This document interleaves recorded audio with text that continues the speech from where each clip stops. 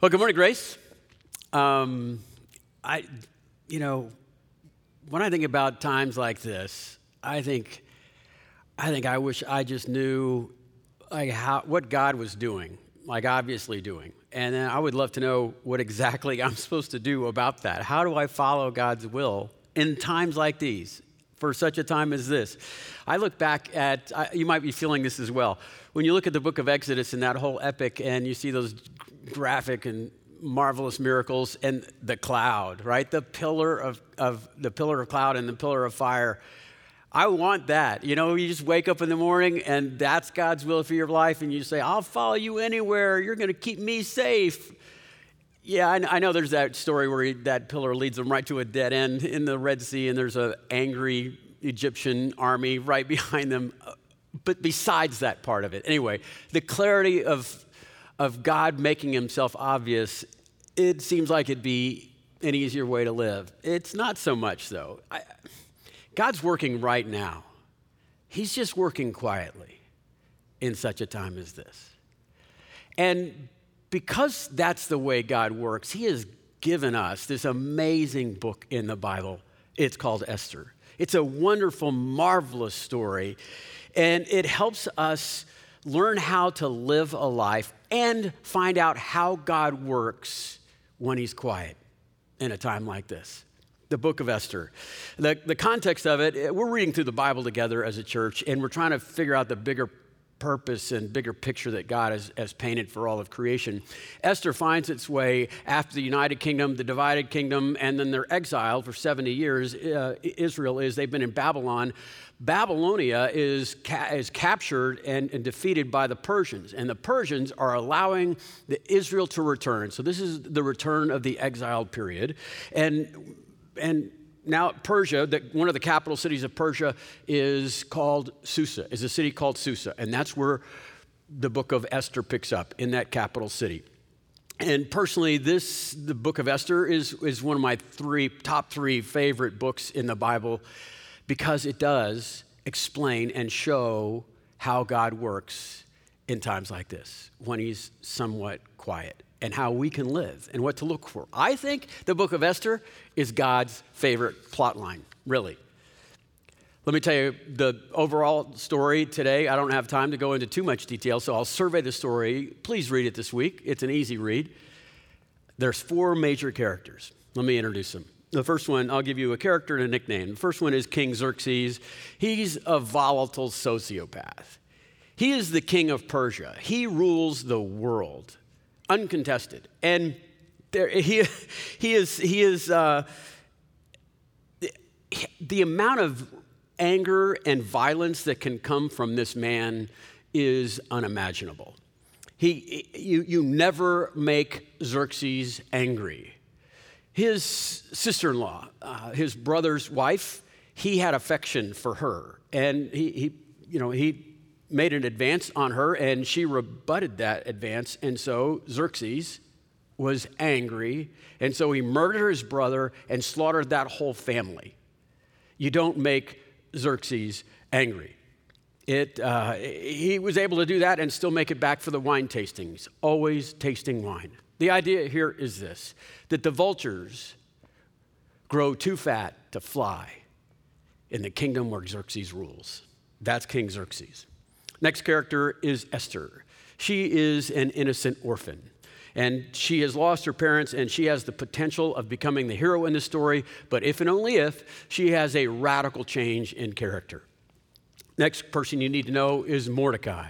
His nickname is the Shrewd Jew. He is the uncle of Esther, the innocent orphan, and he adopts Esther to be his own. And he raises this young lady, maybe from as an innocent child, all the way up to her teen years, as his own daughter. And as the story begins, it starts with the king, the crazy king, needing a queen. Act 1 opens like this. The previous queen, she made King Xerxes angry, and so she's gone. And so the entire 127 provinces are out looking for a new queen for King Xerxes. And so what's happening is the soldiers are going into each one of these little villages and pulling every beautiful virgin out from those families and away from them, anywhere from 14 to maybe 20 years old, and they're bringing them to Susa to, quote, audition for the king. Here's what it looks like for them. They're going to spend a year getting prepped and ready to have one night with crazy King Xerxes. And if he says no, they'll be taken off and brought to his harem where they will live the rest of their life with the other no's and never see their family again. If the king were to say yes, I'm not sure that's a good thing, but if he says yes and you, quote, win, you are now queen of Persia, but you are queen to this volatile sociopath, King Xerxes. As the story goes, Esther is ripped from the arms of her uncle, godfather, Mordecai. And she is naive to what is coming her way, but Mordecai is not. And so he tells her these two things. He says, these are the laws that you have to live by. This is how you survive, Esther. Don't tell anyone you're a Jew. And do not make King Xerxes angry. That's how it goes. Esther does what she is told. That's what she does. And she is taken to the palace, and when she goes there, the head eunuch finds favor with her. She's just really lucky, and he likes her a lot. He makes sure that she's going to be attended to by his best people, and then Esther's night comes, and she doesn't know what to do or how to act, and so she appeals to that head eunuch who's in charge that likes her a whole lot, and he tells her what to do and how to act and what to bring to that event. And Esther does what she's told, because that's what Esther does well. She does what she's told. And guess what? I guess she's lucky because she gets picked by crazy King Xerxes to be the queen. And this is not like a Cinderella story, because this king is no Prince Charming. She will be living her life in abject fear because of the two rules. Don't tell him that you're a Jew, and do not make King Xerxes angry. Those are our three characters. That's what gets us to the first couple scenes here. Now we meet Haman. And Xerxes is not the villain in this story, believe it or not. Haman is. Haman, the Agagite. That means the Jew killer. Haman the Agagite, the Jew killer. Haman is from a family line that goes back 1,000 years who have had this ambition to kill every Jew. Since the birth of Israel, when they were coming out of Egypt, brand new Israel as a nation, the Agagites, or the Amalekites, it's a nickname, tried to extinguish Israel when they were very young. And they've been working on it ever since. He's the Jew killer. He hopes for genocide. Haman. And here's what's bad. He is second in command in all of Persia. There's only one person above him, and that's King Xerxes. And Xerxes orders that every time Haman is walking through any kind of village or the city, everyone else must bow down and pay him honor. Pay Haman honor. Haman, the Jew killer.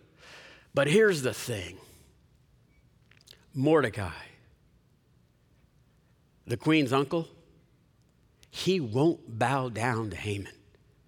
The story goes, day after day, Mordecai, the shrewd Jew, will not bow down to Haman, the Jew killer. And listen, you got to keep in mind, this is the ancient Near East, where honor is life. Honor is more valuable than gold. And then losing face, the opposite of that, losing face in front of other people, that's a crime against a person's ego. And so Haman, the Jew killer, sees this one man, a Jewish man, not bowing down. He snaps. He is enraged with this loss of face, this affront to his ego. And so he takes the king's signet ring and writes a decree to kill not Mordecai, but all the Jews. Here's what he writes. Dispatches were sent by couriers to all the king's provinces with the order to destroy and kill and annihilate all the Jews, young and old, women and little children. Destroy, kill, annihilate, all of that to everyone. And then the date of this death and this destruction is determined by a lottery, rolling the dice, chance, fate. They look into the stars and they choose the date of death, and it will be 11 months from now. And that's how the scene ends, with Haman, the Jew killer, and Xerxes the king on the upper deck of the palace drinking wine. And the last sentence of this chapter says, "And the king and Haman sat down for a drink, and the city of Susa was bewildered." Scene 4, chapter 4. I mean, it's a play, it's a movie. It is a great story. Chapter 4, scene 4 opens up, and Mordecai realizes that the way the Jews are going to be able to survive is if he gets Queen Esther to go and ask the king if he could write another decree that it would allow the Jews to be able to defend themselves against the destruction and killing and the annihilation. And the king and the queen, so he sends her a note and says, "You need to go to the king." And the queen responds, "Hey, uncle, you remember the 2 rules? The last time I saw your face as they were tearing me away from you, you said 2 rules. Don't tell him you're Jewish, and don't make Xerxes angry. What about those rules? I can't do this. Here's the thing. If you go to the king uninvited, he'll kill you. And then listen, I haven't seen him in a month. So I can't do this. I mean, the only way I could survive is, if I were lucky, he would point his gold scepter towards me, and I could run and touch it. But I can't do this." And Mordecai responds like this. He says this. This is tough love. This is a father speaking to a daughter. He says, "You're not going to survive this, Esther."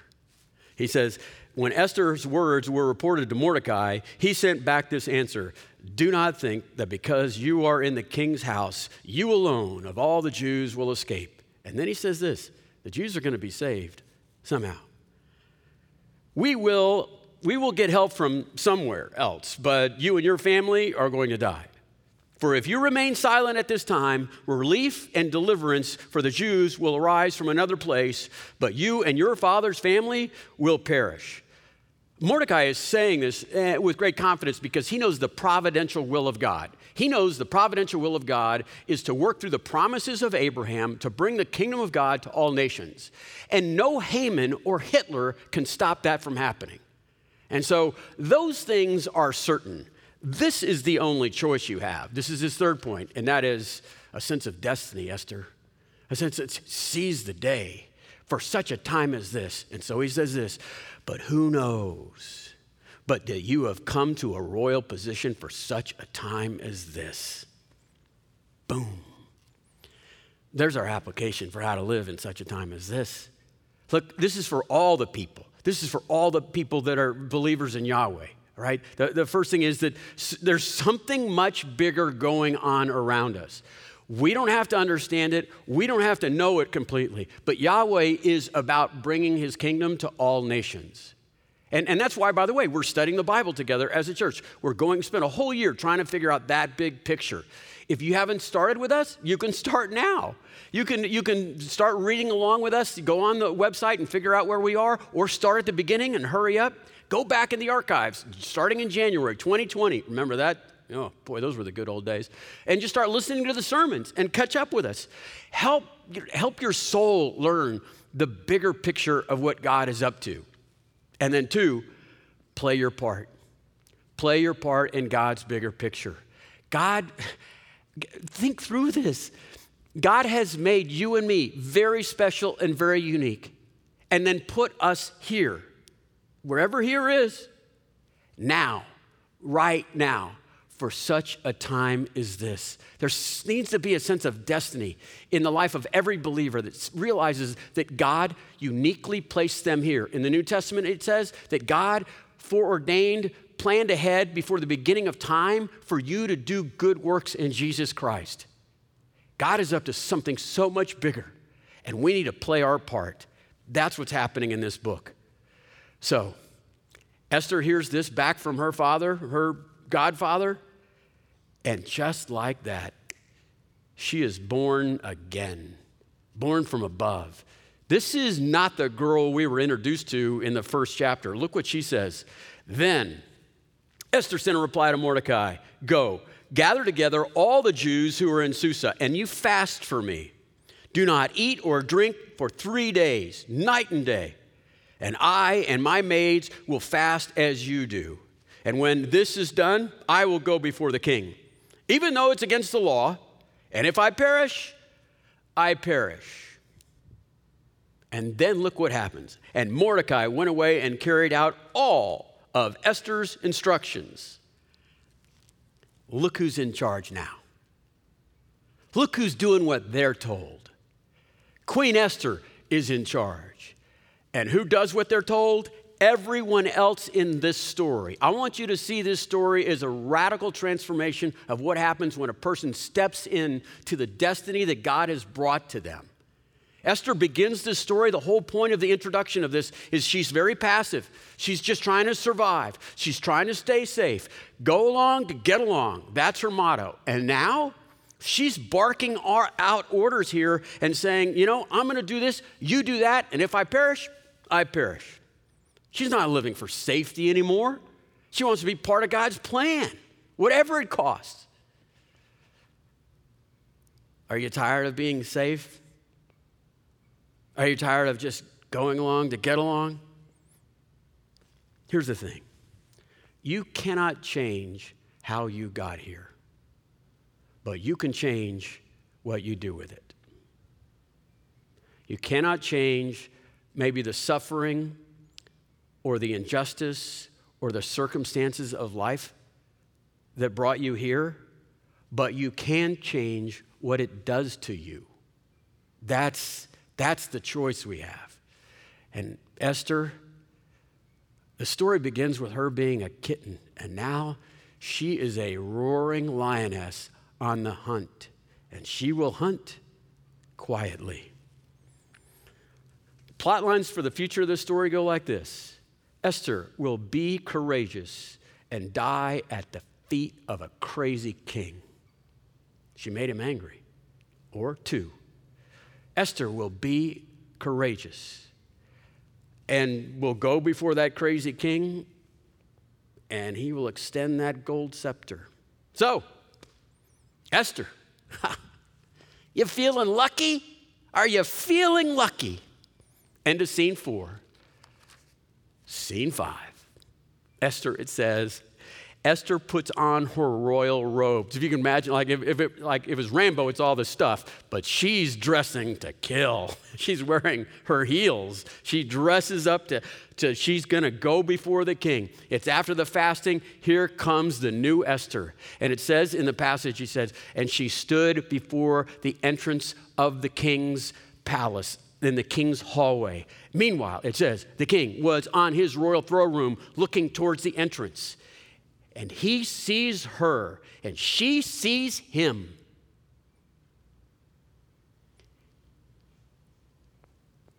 And then he extends that golden scepter. I'll just read it. And then Esther approached and touched the tip of that scepter. Oh yeah, I'm free, I'm safe. Because he saw her and was fond of that. And it says, and the king said, what is it, Queen Esther? What is your request? Even up to half the kingdom will be given to you. If it pleases the king, Esther says, let the king, together with Haman the Jew killer, and join me later today for a banquet that I've prepared for them. And look what the next verse says. And the king said, bring Haman at once, the king said, so that we may do what Esther asks. They're doing what they're told. And who's telling them what to do? The new Queen Esther. That's what the king is doing. Get me Haman. And picture this, will you?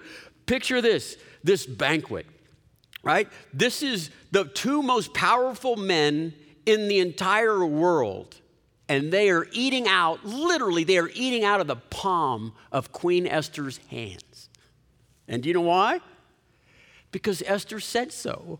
They're doing what they're told. And they're drinking the wine, and they're getting rather lathered up, and the king says to the queen, Queen Esther, what is your petition? It'll be done for you. What is your request? I'll give you half of my kingdom. And Esther says, if I have found favor in you, my king, I would like to, something happens in this story where Esther is hearing that maybe this is not the time. And so she says, I would like for you and Haman to come back tomorrow and have another banquet, because I feel like we just need another day, just another 24 hours.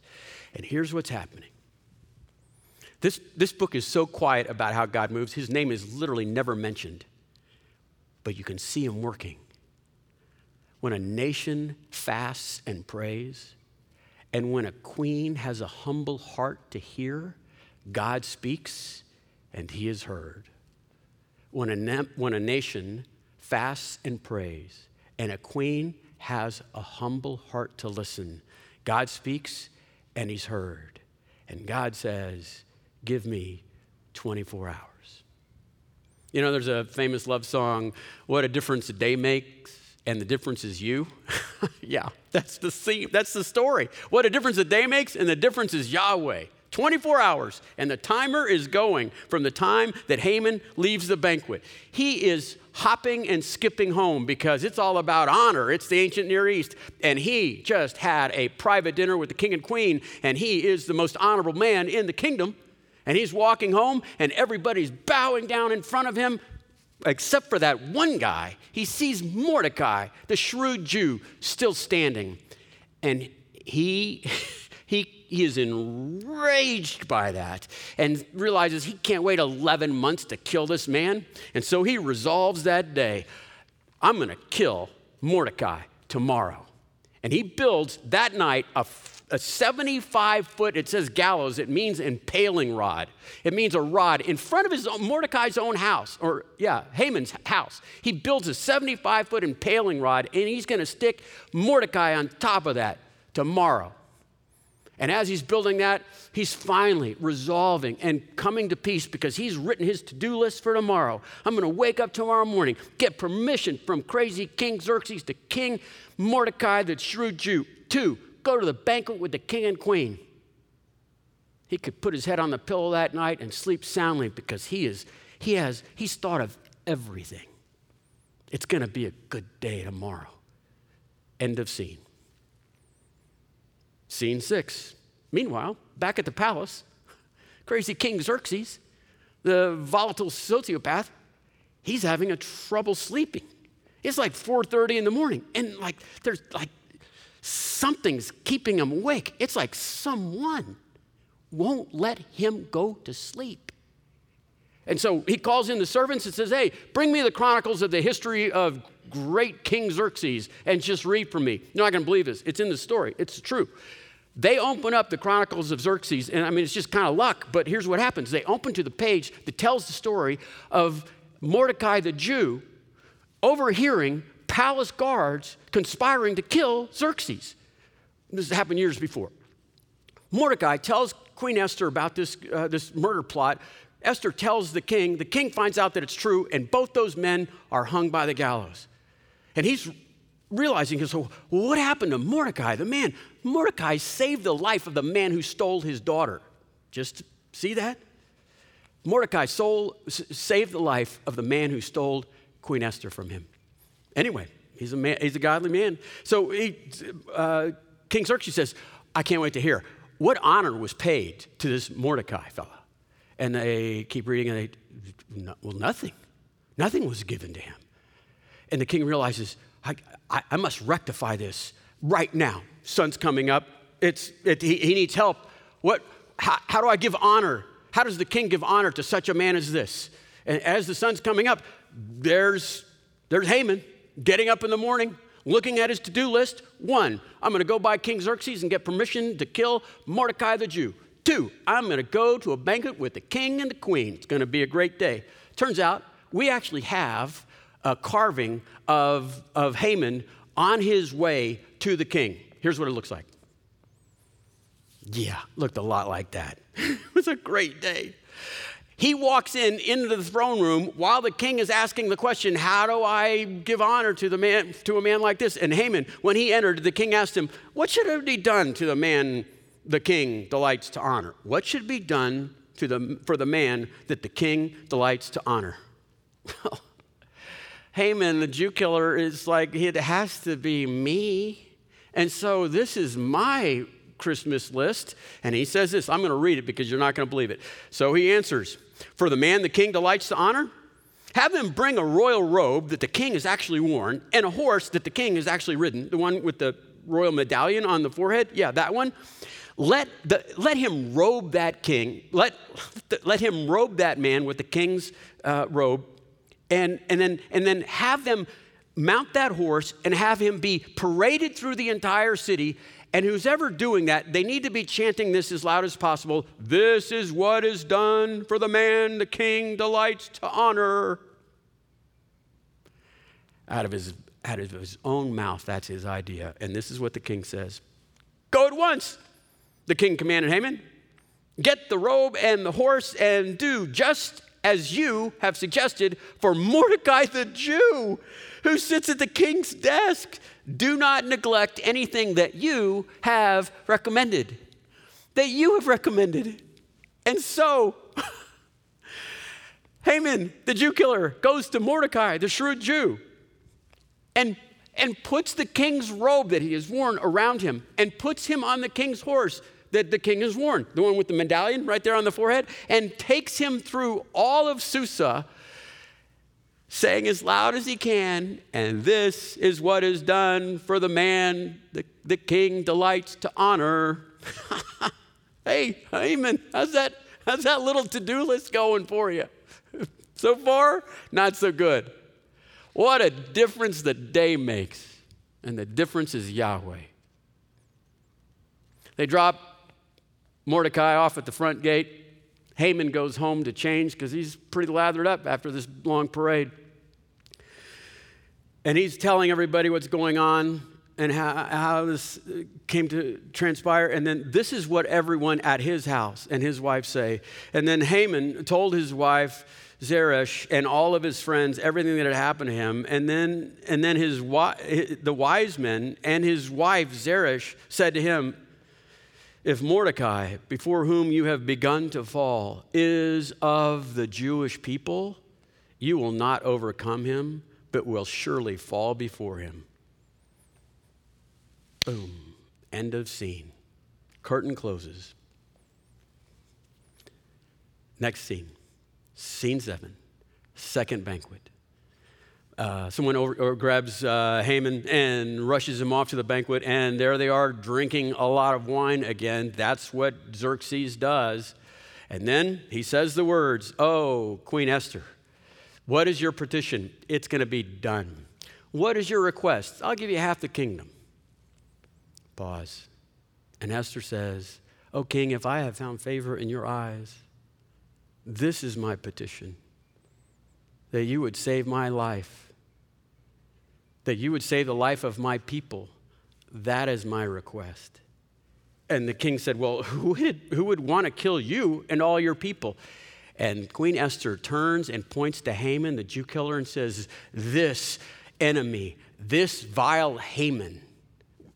Haman spits out his wine and is like, wait, what? You're Jewish? And then the king is so angry that he stands up and runs out of the room. And it says this, that he left his wine behind him. That's the only time he's ever not had wine, right? He leaves his wine behind. That's how impassioned with anger he is. Now, Haman, realizing that his life is all but gone, he goes and falls before the queen. And look what it says. Just as the king, no, got ahead of myself. I'll tell you how it happens. Okay. So Haman goes down, is on his knees before Queen Esther. So I want you to see the bigger picture here, or see what's going on. Haman, the Agagite, the Jew killer, is on his knees before a woman, a Jewish woman begging for his life. How's that checklist coming? And then verse 8, it says, just as the king returned from the palace garden and the banquet hall, Haman was falling on the couch where Esther was reclining. There it is. And when the king comes back, Haman is touching the queen. And he says, so you're going to molest my queen in my house? And then one of the waiters comes over to King Xerxes and says, hey, Haman built a 75-foot impaling rod, a gallows, right in front of his house to kill Mordecai, the shrewd Jew who saved your life. And Xerxes says, got it. Have him impaled on that same pole. And he did. End of scene. This is a great story. I told you it's a great story. Scene 8 opens up, and guess what? Mordecai has now taken over Haman's house, his castle, his acreage. He has taken over Haman's job. He is now wearing the king's signet ring. And what does he do with that? He writes a decree that the king approves of, and it's this. It says, all the Jews now have the right to assemble and protect themselves, to destroy, kill, and annihilate any enemy of the Jews. And they did. They routed their enemies. It was a huge conquest on the Jewish side. And listen, this is how kind of the story ends in many respects. Chapter 8 says this, Mordecai left the king's presence wearing the royal garments of blue and white and a large crown of gold and a purple robe of fine linen. And then the city of Susa held a joyous celebration. For the Jews, it was a time of happiness and joy, gladness and honor. In every province and in every city, wherever the edict of the king went, there was joy and gladness among the Jews, with feasting and celebrating, and many people of other nationalities became Jews because of fear of the Jews had seized them. That God is bringing his kingdom into all nations. They saw all these other nations saw what this God of Israel was doing, and they said, I want to be on that team. They still celebrate that day. It's one of the festivals of the Jewish faith. It's called the Feast of Purim. Purim. It means lucky. It means luck. It means lot. It means fate. It's a joke. There's no luck in this story. It was all God's providential will. It's people living in that providential will. It's negotiating how to have moral decision-making in God's big plan. And that's how we are to apply this book. This is how God works these days. I want us to look at this. Look, you cannot change how you got here, but you can change what you do with it. You cannot change the suffering or maybe even the way you've been made or things you've experienced, but you can change what it does to you. You can make a choice in that. And realizing that there's a bigger story going on here and you have to play a part, there's 3 responses to finding ourselves where we are right now. We can be pitiful. We can play the victim. That's popular. We just play the victim. And we just allow the things that have happened to us to define us. And we give in to it's the easiest thing to do. You just give in to the anger and to the bitterness, and you become resentful to towards other people, and you just let life happen to you. Now, there's another way to respond, and that is to fight your way through it, to pick yourself up by your bootstraps, to like cowboy up, right? And that's a model that works sometimes, but here's the thing. It costs you. It costs you to turn off all the sentimental and real emotions that are attached to some of the circumstances that you might have experienced. And this whole toughening up, sure, you get tough, and so does your soul. So does your heart. And so you might get respect, maybe even a little bit of fear from people, but it costs you your ability to love. So being passive and pitiful or being, the John Wayne, that's not what God has for us. This story is about a tender-hearted, courageous queen. The third option is realizing that God is sovereign. and we play a part in that sovereign plan. Sovereignty is this, that God has a plan and he has the power to make that plan happen. It's having trust and faith in the nature of God, that he's good and that he's wise, and that you don't have to understand the good, wise plan, but you need to play your part. And if you could just surrender to not necessarily knowing the plan and just playing your part courageously, here's what happens. That your heart stays tender towards God, like Esther's. When the nation prays and fasts and a queen is humble, then God speaks and it can be heard. The other thing that happens when you just surrender your life to circumstances around you and the providence of God, God gives you peace in those circumstances, peace that transcends understanding. I can't even explain it, but it just happens. And then what I love about it is that you get courage without the hardness. You get to be courageous and still hold on to love. You get to be thick-skinned but tender-hearted. The theme of the book is that God providentially provides protection for those people he has promised and called to his purpose. God provides providential protection for those he has promised that are called according to his purpose. Let's be called according to his purpose. Let's surrender our will and go with God's will for our life. Let's just let God do whatever he wants in our life. Mother Teresa said, I am just a pen in the hands of God. He can write or doodle with me any way he wants. What if you saw yourself merely as a brush in the hands of the great painter? Would you just let him paint any way he wants, any way he can? The big picture. Friends, look around. I feel like in this, where we're living right now, the whole world is in this. I think Aslan is on the prowl. I think God is up to something huge in a lot of ways. I think there's a spiritual war happening here because I have never in my lifetime seen this kind of division. There is so much deception and lies going on to divide families and people. We argue about the minutia that we disagree on. And we don't celebrate all the things. We give into the drug of anger and fear, and we attack each other. That's the spiritual part that's below. That's not God doing that stuff. That's the demons. But think of what's going on. Families are spending more time together since the Industrial Revolution. And sometimes that's, sometimes that's good and sometimes it's very bad. But when it's bad, people are finally asking for help. And they didn't think they needed help, but they were never in these situations. Aslan's on the prowl.